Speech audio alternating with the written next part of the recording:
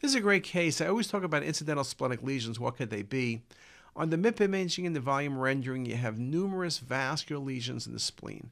The classic cause of vascular splenic lesion is going to be splenic hemangiomas. Yes, it could be hamartomas. They're usually not multiple. It could be metastatic renal cell. That can occur, more common in liver, and it can be multiple.